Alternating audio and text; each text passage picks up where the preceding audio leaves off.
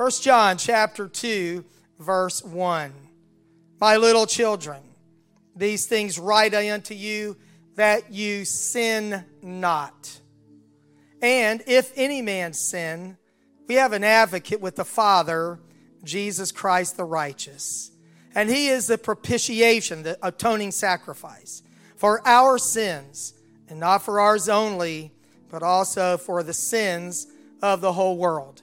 I want to continue the theme of the making of a disciple, and tonight I want to focus on the idea of failing forward.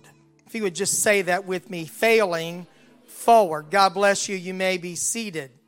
And it's so good to see so many people here, even with social distancing on a Wednesday night. In February, I spent three Wednesdays talking about the making of a disciple. I'll spare you the reviews except for the title. The first night was an overview. What is a disciple? The second Wednesday night, the 17th, was patience with the process. I was not here on the first Wednesday because of district board. Patience with the process. And then on the 24th, the marks of maturity. And then Brother Jury ministered last week in this same theme of putting off, putting on, and being renewed. Now, the ideal disciple is really not a disciple at all. It's a myth. It's the one we follow, not the followers. That would be Jesus Christ, and he is perfect and flawless. The real disciples of Jesus are people like you and me, who are imperfect, flawed in the journey, trying to be like Jesus Christ, and we've made up our minds that we're going to follow him, flaws and all. And if we fail, we've just made up our mind that we're going to fail forward toward him and toward being like him instead of falling away because of sin. Now, the Apostle John in our text gave us this expectation. My little children, these believers, I write these things, I write unto you that you sin not. I'm writing this epistle, this letter to you for a preventative measure. I'm going to give you insight and understanding that will keep you from falling into the snare of sin. It is better to not sin. Sin has consequences. Kicks have kickbacks. And there's always a price to pay when we sin. And sin is avoidable. Sin is not the result of chance. It is always the result of a choice that we make to disobey God's word and the promptings of God's Spirit and to fall for the devices of the devil. The Bible said that these temptations that come to us are common. They go all the way back to the Garden of Eden. It's the lust of the flesh, the lust of the eyes, the pride of life. It's always packaged in a different way, but it's the same old types of temptations, and people who are disobedient to the Lord fall for them. Now, you would have to believe by the Bible that living a life without sin is a possibility, but is probably not a reality. If we were like Jesus and were completely obedient at all times, if we had an impeccable nature, perhaps we would never sin. And that's a better way to live. Now, I want to deal with something really not in my notes, but common in denominational Christianity is the idea that, we're sinners saved by grace, but we're still sinners. I do not find that in the New Testament, that for us, sin should be the exception, not the rule. I was a sinner. I was separated from God by my sins. He brought me out of darkness into marvelous light. He made all things new. I am a new creation in Jesus Christ. Old things are passed away and all things are made new. I'll get to this later, but from Romans 6, we're buried with him by baptism. We're raised to walk in the newness of life. We have the power of the Spirit. So resisting temptation and walking in obedience is certainly possible, but I've never known anyone that for them it was a reality. When Solomon was praying his prayer of dedication, 2 Chronicles, it's also in 1 Kings, he was praying to the Lord about failure that they would have. In 2 Chronicles 6:36, he said, when they sin against you, and then it's a parenthetical statement, For there is no one who does not sin. Solomon kind of caught himself in the middle of his prayer and said, if your people sin, well, we might as well get real, God, right now. You know they are.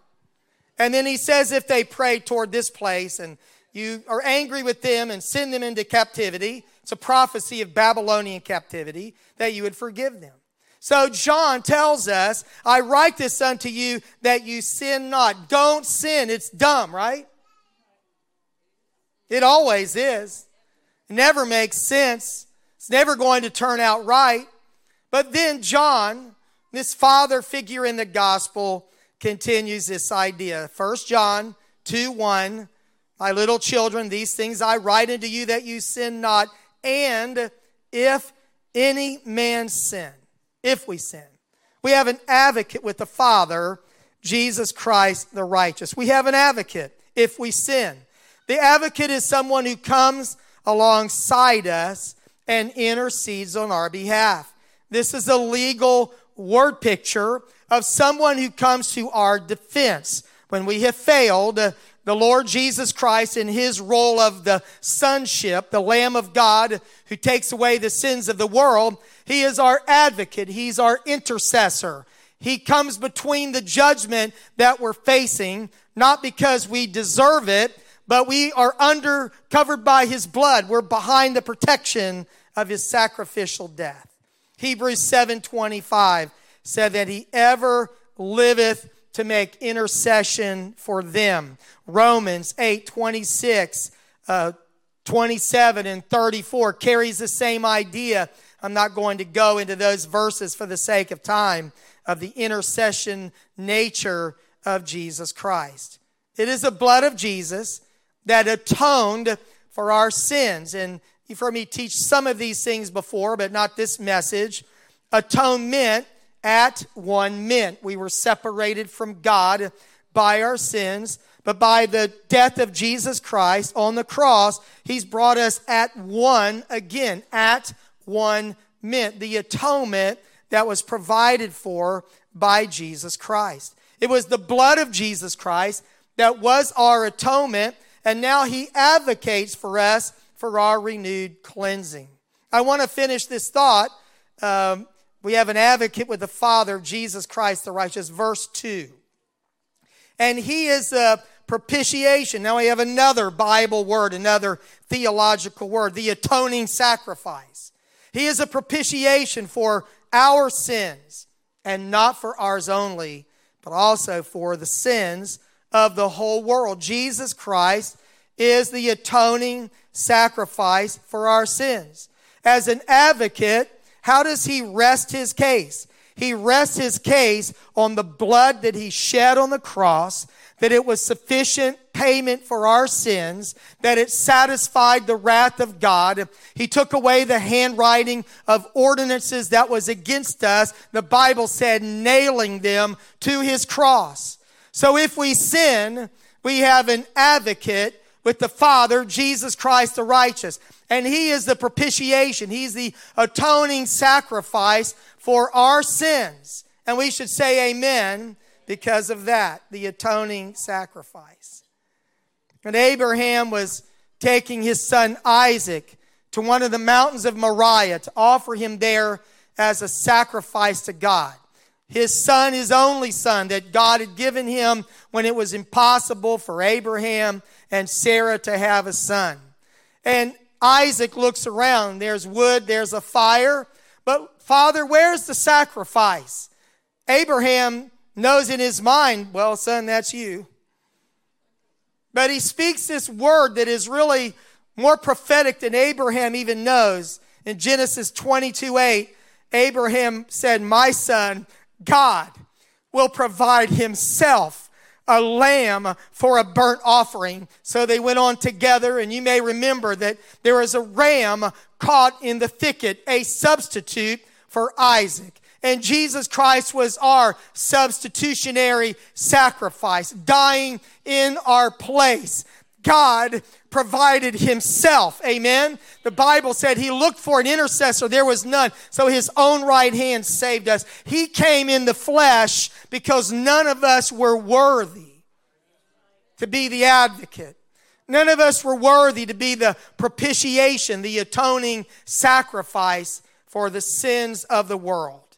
It's an amazing concept of the Bible that He is our propitiation. And then John said, and I want to remind you of this, not for ours only. It's easy for us to think that this is just for us. Now, there's people out there that it won't work for them. Why even try? They're too bad, too messed up. They don't come from a Christian or Judeo-Christian background. But John widens the scope of this so they don't get locked down in an us for and no more mentality. He's not just our sacrifice, but for the sins of the whole world.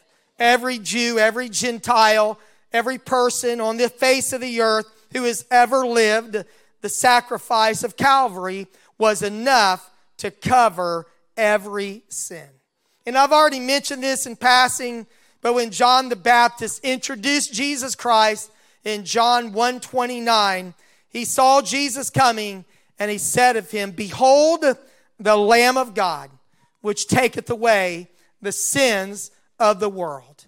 And every Jewish person standing there knew that lambs only take away sins when they are sacrificed. And from the beginning of his ministry, John prophesied of what it would be. The Apostle Peter echoed this idea that the Lord is not slack concerning His promise. Some people wonder, why is He patient? Why is He taking so long? But the Apostle Peter said, I want you to know that God is not a slacker. He hasn't forgotten. He hasn't lost track of time. 2 Peter 3:9. He's not slack concerning His promise, as some men count slackness, but is long-suffering to usward, not willing that any should perish, but that all should come to repentance. I'm just making the point that Jesus is the propitiation for our sins, and not for ours only, but for the sins of the whole world. Every time you look into the face of a family member or a coworker or a stranger on the street, you can look in their face and know that Jesus Christ died for them. And His blood is powerful enough to forgive them of every sin they've ever committed. Now I want to back up in this book. We started in 1 John 2, but I want to back up because the Bible is a wise book, and John, under the inspiration of the Spirit, is leading us to this idea. So I'm going back to 1 John 1:7. But if we walk in the light as He is in the light, we have fellowship one with another, and the blood of Jesus Christ, His Son, cleanseth us from all sin. If we say that we have no sin, we deceive ourselves, and the truth is not in us. If we confess our sins, He is faithful and just to forgive us our sins and to cleanse us from all unrighteousness. If we say that we have not sinned, we make Him a liar, and His word is not in us. Now, I want to make a few comments about this particular portion of Scripture. John is abundantly clear that sins are only forgiven when they're confessed. You can't just assume that the blood that Jesus shed 2,000 years ago is automatically going to cover your sins. If that was true, He's not willing that any should perish. Everybody would be saved. But everyone's not saved unless they come to repentance. Now, I know for most of us in the room, we may think this is an obvious point, that, you have to confess and repent before God forgives. But I have known people, drifting apostolics, who believed that the blood of Jesus covered their sins when they never confessed. Now, there's an interesting line of reasoning in the Old Testament, not in my notes, not part of my message, about sins of ignorance. And when you know that you sin, then you repent. If you can't, I don't think you sin in your sleep. And there's a conviction of the Holy Ghost. When Jesus comes, the Bible said, the Spirit comes rather, He will convince the world of sin, of righteousness, and of judgment to come. He will convict us.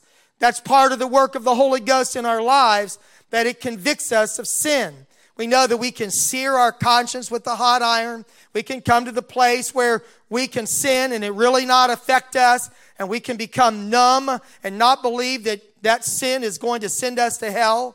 But John wants us to know that we have to confess our sins. You can't just call it an automatic. And I want you to know this very important principle, that when you sin, repent immediately. Don't let guilt wash over you. Don't wait till the next church service or your next devotion. Instantly repent. One of the wise things I read when I was a young youth pastor, I think it was Pat Hurley's 10 Commandments for Youth Ministry, is thou shalt not allow sin to build up in your life. I think that's one of the most powerful things we can know, that if we sin, we should not stack one sin on top of another. If we sin with our heart, in our heart, we shouldn't go ahead and commit the act of that sin. We should deal with it while it is still a thought, right? At the lust level, not the level of committing the act of that sin. Amen. The Apostle Paul spoke about this idea of people who think that it's okay to just keep sinning. So I want to go through this passage. It seems a little not redundant, but like a digression to me. But I felt like I needed to talk about this tonight. Romans 6:1. What shall we say then? Shall we continue to sin that grace may abound? Maybe if we sin more, I know where sin did abound, there did grace much more abound. It's not talking about in the life of a Christian. Paul said, is this what we should do? There were obviously people in the Roman church that thought that's what you should do. God is good. Grace is abundant. The more you sin, the more grace you get. So sin a lot, get a lot more grace. Paul said, is that what we should do? Verse 2, God forbid. Modern translations may say, certainly not. No. How shall we that are dead to sin live any longer therein, in the habit of sin? I don't want to say the occasional sin. I want to go back to something I said earlier about people that believe that, we're sinners saved by grace. We still define ourselves as sinner. I disagree with that. I think that's not in the Bible. Amen?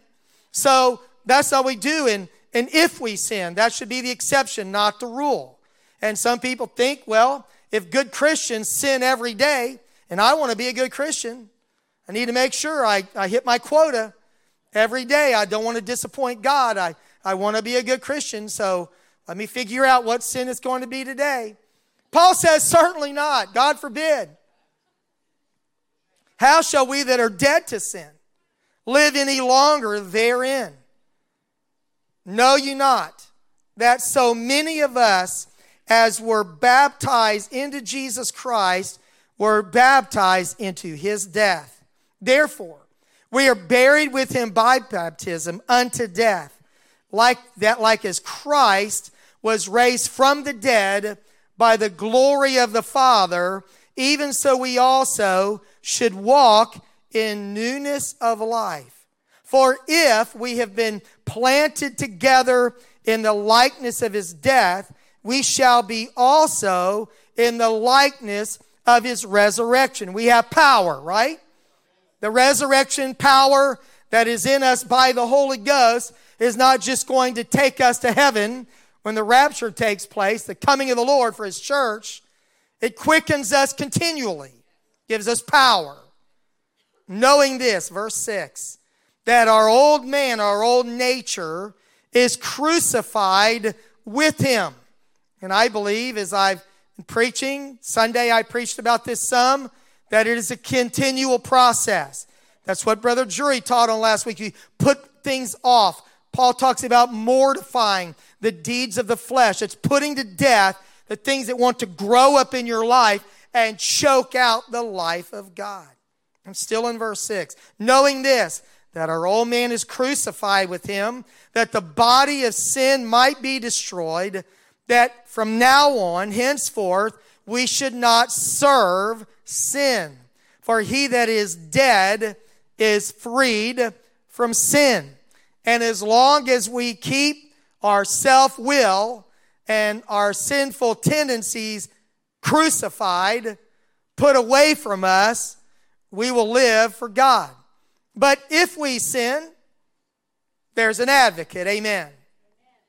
Now, the goal of this message is to bring some perspective on the reality of sin and failure. Not all failure is sin. Maybe you could argue that point some. And by the way, John Maxwell, a leadership writer, wrote a book called Failing Forward. I have that book. I skimmed through it. It's one of his later books that's really written to a business audience, not a church audience. It's got a lot of cool stories, but it's really not the Bible, and I teach the Bible. So anyway, it's nice to have some stories, but the Bible's our basis. So the goal of this message is to bring some hope and determination to overcome our failures. Because as Solomon wisely said, Lord, you know, people are going to sin. And John, under the inspiration of the Spirit, said, don't sin. But if you do, it's not the end. Amen. So I feel like I need to talk about this failure tonight. And I really, if you saw my notes in media, they're very long. I will not finish tonight. Because I really got kind of involved in this particular area of Bible study right now before I get to some character studies. So I've already mentioned this, but I purposely, it's in my notes again, that you need to know that God does not forgive sin that is not confessed. Confess your sins immediately. Now, Jesus taught that all kinds of sin can be forgiven except the blasphemy against the Holy Ghost. So let's kind of go a little deep here maybe. Maybe it's shallow to you, but Matthew 12:31. Wherefore I say unto you, all manner of sin and blasphemy shall be forgiven unto men, but the blasphemy against the Holy Ghost shall never be forgiven unto men. And whosoever speaketh the word against the Son of Man, it shall be forgiven him. Jesus as a man in the days of his flesh. But whosoever speaketh against the Holy Ghost, it shall not be forgiven him, neither in this world, neither in the world to come. Now, blasphemy is attributing the works of God to the power of Satan. They said of Jesus, he is casting out the devil by the power of Beelzebub. That doesn't make any sense. Jesus tells the story of the strong man. You cannot get into his house until you first bind the strong man. So how am I turning these demon-possessed people loose if I am first not having power over the devil? And he said, if I'm casting out the devil by the power of Beelzebub, who are your people casting out the devil by? It's an interesting line of reasoning. Jesus takes him down. But blasphemy is when you knowingly say that something that is of God is of the devil, that is blaspheming against the Holy Ghost. Now I know that speaking in other tongues is the initial sign of receiving the Holy Ghost. But if I would ever come into a place of delusion, falling away, and I would ever say that speaking in tongues is of the devil, I believe that would be blasphemous if I knew that it was true and I denied that truth, that is speaking against the Holy Ghost. Now the Apostle Paul sheds a little light on this. In 1 Timothy 1:13, Paul said, before I was a blasphemer and a persecutor and injurious, but I obtained mercy because I did it ignorantly in unbelief. Paul spoke against Jesus, a church, the Holy Ghost, compelled Christians to blaspheme. And Paul said, God gave me mercy because in my blasphemy, I was sincere. I really thought this was a cult. This was not of God. So blasphemy has to have the component of knowing. At one time, knowing something was true, and then you say it is not true, is blasphemy against the Holy Ghost. So this is what the Bible says is the only unpardonable sin. Now there's a couple other passages that relate to this idea. Hebrews 6:4-9. on the screens. For it is impossible to those who are once enlightened and have tasted of the heavenly gift. That means they received the Holy Ghost and were partakers of the Holy Ghost and have tasted the good word of God and the powers of the world to come. If they shall fall away, to renew them again unto repentance. You've got to go back and pull the word impossible. It's impossible to renew them unto repentance, seeing they crucify to themselves the Son of God afresh and put him to an open shame. Now, when Jesus was crucified, it is because people who knew who he was, they had evidence of miracles, signs, wonders, the fulfillment of prophecy. And yet they said, crucify him. And they said, let his blood be upon us and upon our children. They rejected him and they crucified him. When I was a youth pastor, I had more than one young person, several, who through the years would come to me and say, Brother Darrell, I was Brother Darrell back then. Those were the good old days. I'm afraid that I have gone too far. I believe that it's legitimate to preach. This may be your last chance to pray. I believe in the imminent return of Jesus Christ. I believe that we're one breath away. I was thinking about this sometime in the last day or so, how the Lord talks about either behemoth or a dragon, that he just takes his breath away and they die. The Lord can say, that's it. He can just take your breath away. He gave you the breath of life. He can take it away. And instantly you cease to exist in this life. So God has the ability to kill us, but when we reject him, we crucify the Son of God afresh. You have to understand the context of this scripture. So these young people would come to me, Brother Johns, I'm afraid I've gone too far. You know, there was a judgment sermon preached maybe, and sinners repented, and here's a 14-year-old feeling like they've blasphemed the Holy Ghost. And I know it's possible, but it's not likely. So I would walk them through.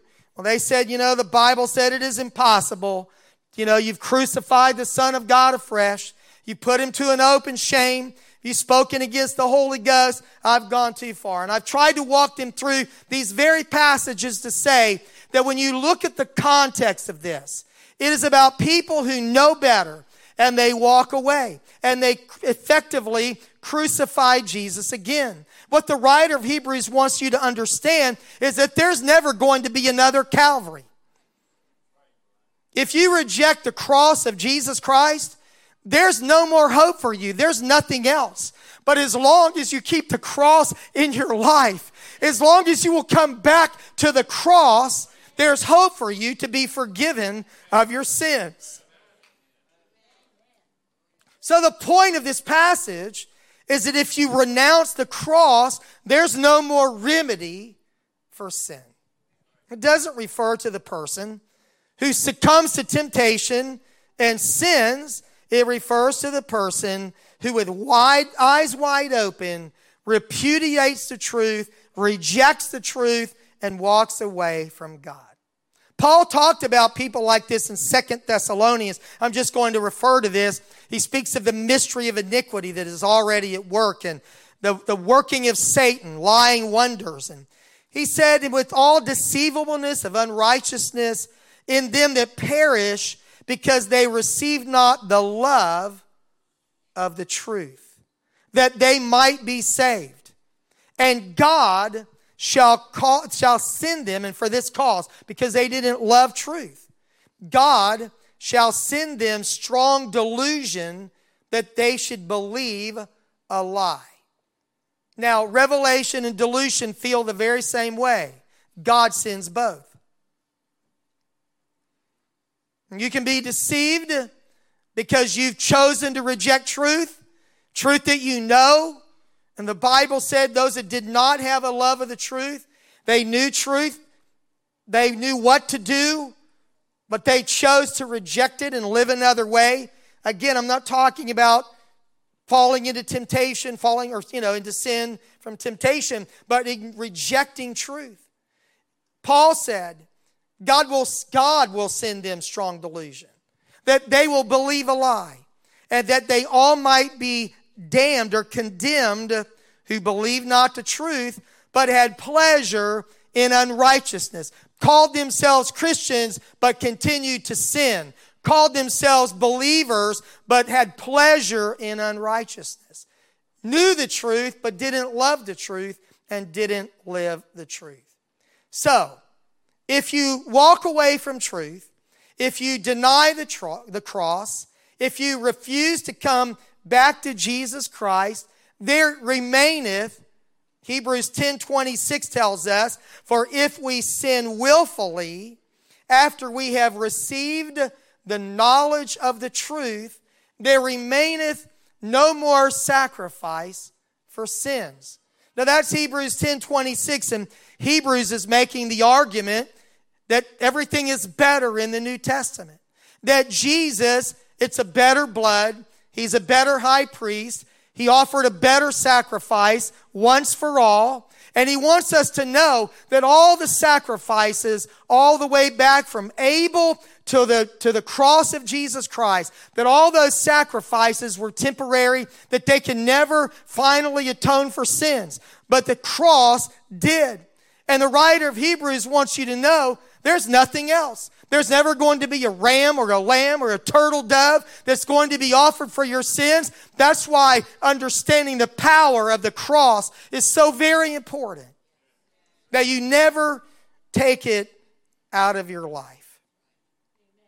But if you confess, if you will come back to the cross of Christ, the blood of Jesus Christ, He will forgive you of your sins, regardless of what sins you commit. If you don't blaspheme against the Holy Ghost, regardless of the nature of your sin, there's forgiveness.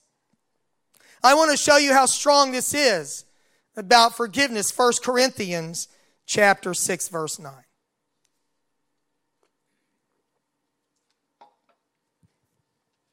Know you not that the unrighteous shall not inherit the kingdom of God. Be not deceived, neither fornicators, and I looked at this in several translations, chose to stay with the King James. I'll break some of these words down, but sexual immorality, fornicators, nor idolaters, nor adulterers, specifies the type of sexual sin, nor effeminate. Now you can do a great word study on this. Probably the best translation, which other versions may say, is a male prostitute. Nor abusers of themselves with mankind, which is homosexual offenders. Nor thieves, nor covetous, nor drunkards, nor revilers, nor extortioners shall inherit the kingdom of God. Now that's a pretty strong list. And Paul says, none of them are going to heaven. And such were some of you. But you were washed, but you were sanctified, but you were justified in the name of the Lord Jesus and by the Spirit of our God. That's why I said earlier that I do not identify myself as a sinner, regardless of what your past was. If you got in church when you were 8 years old like me or younger, or you came into the church after a lifetime of sin, such were some of you. That life is in your rear view mirror. And by the way, it is under the blood, so you can't see it anymore.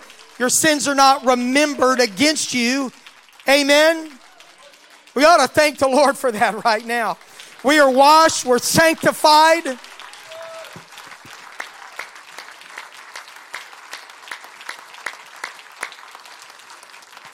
Amen. We're not saved in our sins. We are saved from our sins. The salvation, this process in this verse of repentance, baptism, the Holy Ghost. And as a church, we should be in the business of restoring people who fall. Galatians 6:1. Brethren and sisters, if a man be overtaken in a fault, ye which are spiritual, You that are spiritual, restore such a one in the spirit of meekness, considering thyself, lest I also be tempted. The NLT says, do it humbly and gently, and be careful not to fall into the same temptation yourself. As a church, we should restore people who have been overtaken in a fault. The word restore can mean a number of things. Put back on the right path, like a bone that has been set back into its place. It carries the idea of getting back on the right path. I've been talking about discipleship and maturity and the marks of maturity. And one of the marks of a mature Christian is that we are reaching other people who need help along the way, who have been hurt, who are fallen, maybe self-inflicted. And when you fall, you should fall into the arms of Jesus Christ. And when you fail, you should fail forward, not backwards and out of the church. I'm not going to get into this tonight for the sake of time. This is where this message goes, and perhaps next week. The difference between Judas and Simon Peter. One failed and was lost. One failed forward back into fellowship with Jesus Christ. Now, if you're a spiritual person, you should restore. If you are not spiritual, get out of the way. Right? As he said, that we need spiritual people right now, because this is tough work. We've got to get this person back. And there's a lot of scriptures I'm thinking about, a couple scriptures about, that which is lameless to be turned out of the way, and people that have been taken captive at his will. So we're here in the business of getting people back to God. So if you're not spiritual, get out of the way. Let spiritual people restore those that have been overtaken in a fault, and zip your lip. Don't talk about it.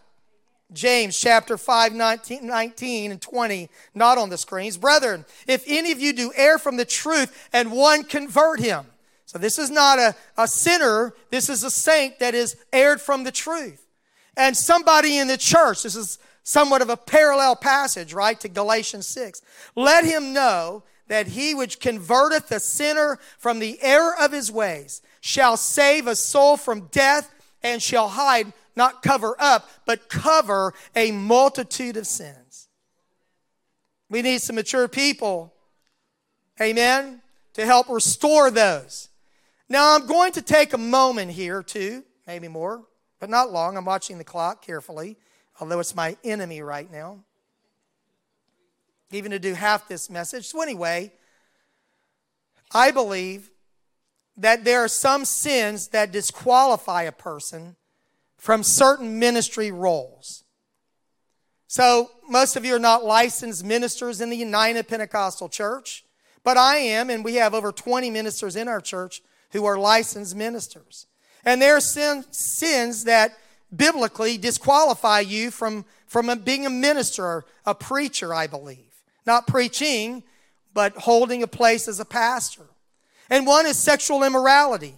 It doesn't mean that you cannot be restored as a saint or to a place of ministry, but in the United Pentecostal Church, conduct unbecoming a minister of a sexual nature is a deal breaker for your license.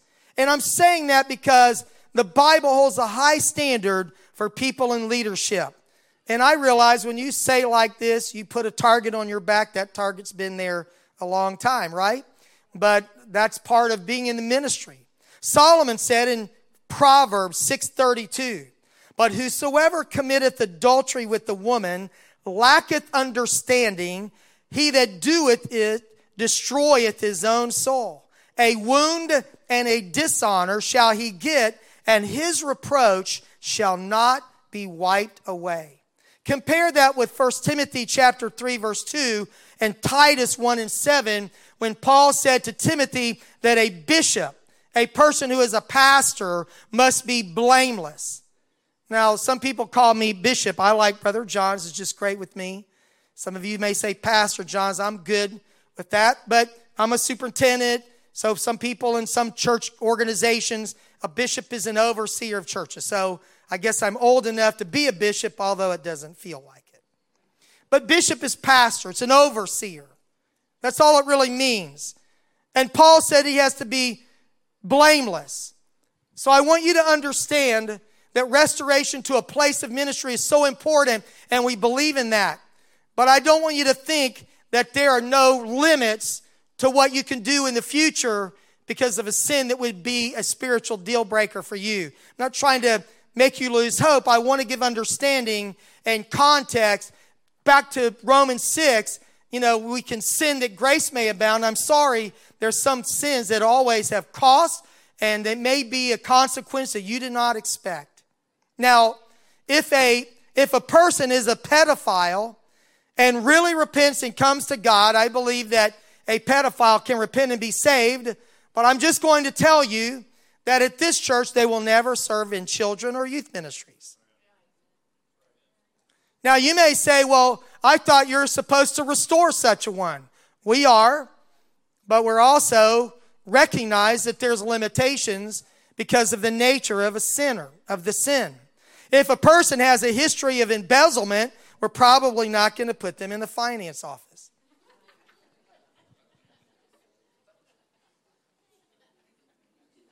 Now, I'm just saying, maybe I'm judgmental, but here's my point. My message tonight is not to talk about licensed preachers or pedophiles or embezzlers, but I want you to understand that God will restore you to salvation and a place of meaningful ministry, but it may not look like plan A. To understand this, I want to go to Jeremiah chapter 18. The word of the Lord came to Jeremiah from the Lord, saying, Arise, go down to the potter's house, and there I will cause you to hear my words. So Jeremiah is on a field trip. He goes down to the house where a man has a pottery shop. And he's going to watch this man working with clay and a wheel. So that's what he's doing.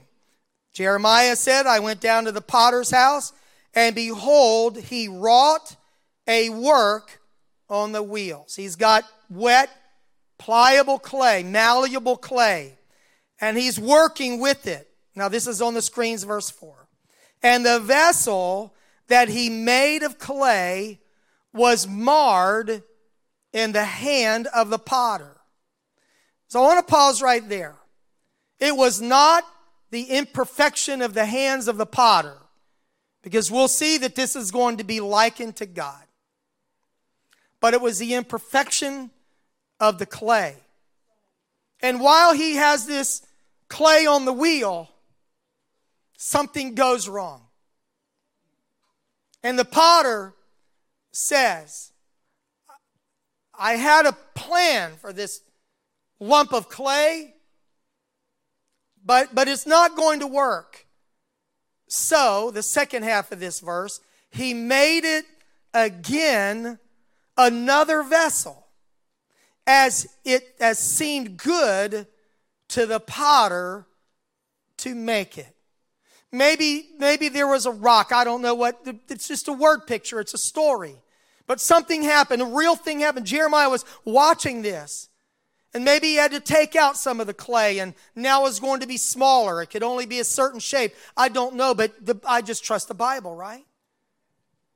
The good news is that this clay failed forward. You can fail in the hands of the potter. That's why I talked about ministry and some of the things I've just said. And maybe plan A is not possible, but the Lord doesn't trash us when we fail. The Lord doesn't discard us if we'll come back to the cross. That's why I went through all those verses. If we'll keep the cross in our life and repentance in our life, if we confess our sins, He is faithful and just to forgive our sins and to cleanse us from all unrighteousness. Jeremiah 18:5. Then the word of the Lord came to me. So let's just pause a minute to get the picture. Jeremiah is just watching. He sees what happens. It's just a guy, he's just a potter. The clay is marred. He starts over, works with it however he does it, makes it another vessel. And when Jeremiah watches that, then God speaks to him. It says, "O house of Israel, I can say, O Christian, cannot I do with you as this potter? Behold, as the clay is in the potter's hand, so are you in my hand, O house of Israel. So we have a choice to stay in the hands of the potter or to be discarded to the potter's field. The potter's field was a place where hardened and broken clay was thrown away. Pliable clay had hope of becoming another vessel. Hardened clay was either useful as a vessel, it had taken the shape the potter intended, or it was useless as an abandoned project, discarded. So my message to you tonight is that God has given us such a wonderful, great salvation. And there's a tremendous amount of condemnation that can come into our lives.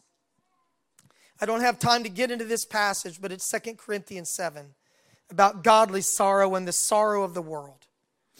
We have a choice to either let conviction of our sins draw us to Jesus Christ or allow condemnation to drive us away. I will take this and I'll do it really fast. Go straight to verse 10, please, in media, 2 Corinthians 7:10.